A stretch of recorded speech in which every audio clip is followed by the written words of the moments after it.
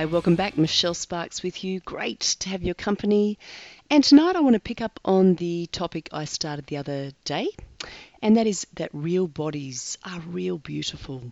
I was inspired by a life drawing class, by some beautiful life-size photos of some older women in their bathing costumes looking happy and really self-accepting, free to be themselves and not to feel. I can't speak for how they feel, can I? Because I don't live inside them, but they looked happy. They were presenting a model of older women being free to be themselves, their actual body shape. You know, there was no sense that they'd been surgically enhanced or digitally altered.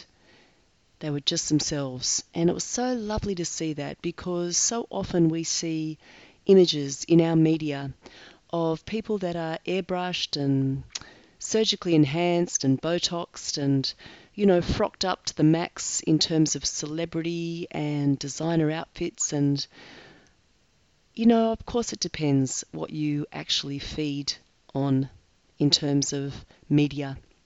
You may not feed on pop culture or general, media. You may not watch a lot of TV or movies. You may not see a lot of magazines or be exposed to social media, but most people are. And in that spectrum, I mean, it's good and bad. You can actually see real, you can see unvarnished, unaltered images, but there are so many options to alter images, and I think that is playing havoc in many ways with what people think is okay, acceptable, how they see themselves.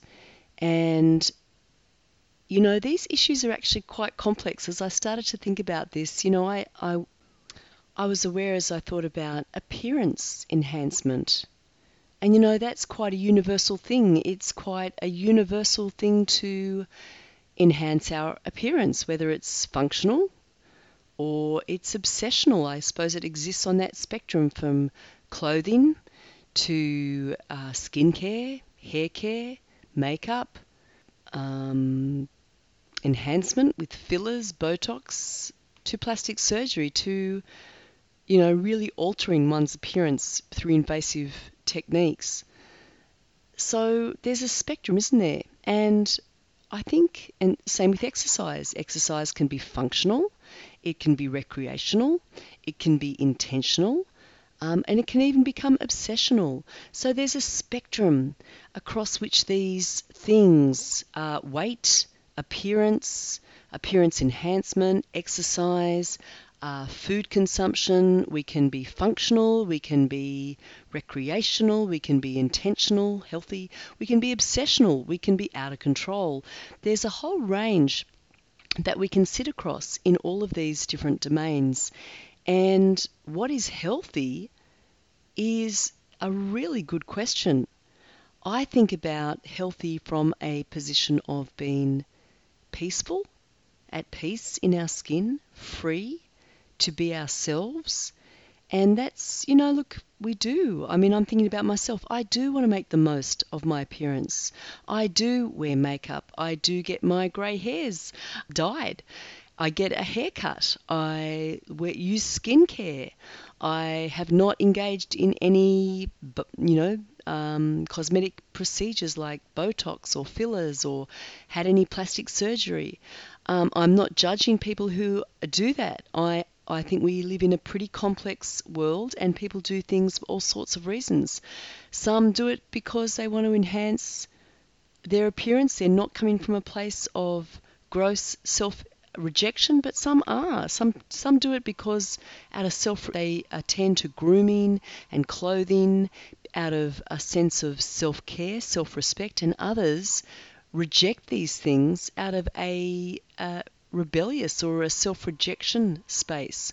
So it's not easy to quantify. You cannot judge a book by its cover, but I suppose what I think is important is that people, and I suppose particularly young people, but older people as well, have the freedom to have conversations where they can talk through and think through these issues that affect them on a subliminal, subconscious level often, but actually really do impact them and their sense of self and how they present themselves to the world and where they feel their sense of acceptability and value and their rite of passage, their ability to belong somewhere.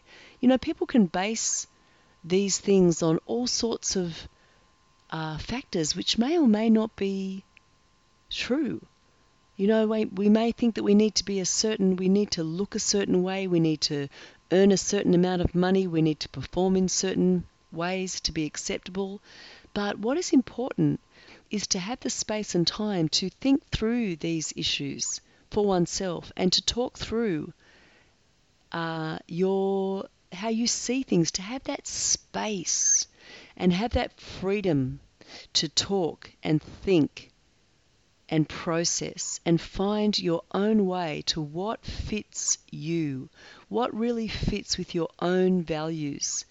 And your values are shaped, my values, we are shaped by the culture in which we sit. And I think that's why this becomes really important, because I think in many ways the culture in which we sit, I would question its health in some respects. I would question the healthiness of a culture that is so enmeshed, embroiled in appearance enhancement, where people are going under the knife and Botox has been administered at a really young age. People are avoiding wrinkles, are wanting to not get older. I mean, these are natural processes of life. Young girls, as they approach adolescence, may not want to develop secondary sexual characteristics because of what they're seeing in the bigger space, and they may feel conflicted about what that means for them to take on the responsibility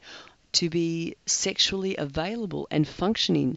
In a pornified culture, what does that mean? Where they can feel objectified, where they can feel insecure about how their bodies may be viewed and used. When bodies are objectified, that can make a person feel very insecure, because when we do not see the person inside the body, it promotes the use and abuse and exploitation of bodies. But those bodies house people, and those people are precious. So there's a lot to think through here. There's a lot that's going on. There's such a bombardment of images, such a speed of consumption. And I think it's really important. If you're listening to this today, young person, older person, I think having the space and having the time to actually have meaningful dialogue and just to think through these things.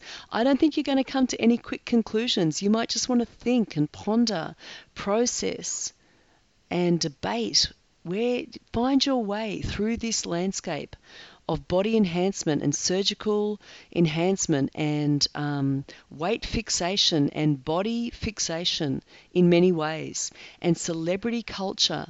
And what does that mean for you? Where do you sit? Where do you see your sense of value and worth? How do you shore up a solid sense of value and security? What does that mean for you? These are just questions I want to throw out there, and I would love your feedback. I would love to dialogue with you here in this space. Hit me up, MP_Sparks at Twitter, Michelle@michellesparks.com. So we're just talking about real people and self and body acceptance, promoting that, moving towards that. What does that mean for you? I can share some ideas about what that means for me, but let's just keep this dialogue open. So until next time, be thoughtful, be conversational, be open, be curious. Understand that people live inside their skin and see the world through a whole host of filters and past and present experience. It's different to yours, different to mine. So where are you at? How are you seeing things? And how are you determining the way to navigate this space of being in your skin, in your body, self-accepting, accepting of your body, your weight, your age, your shape, your size. So until next time, travel well.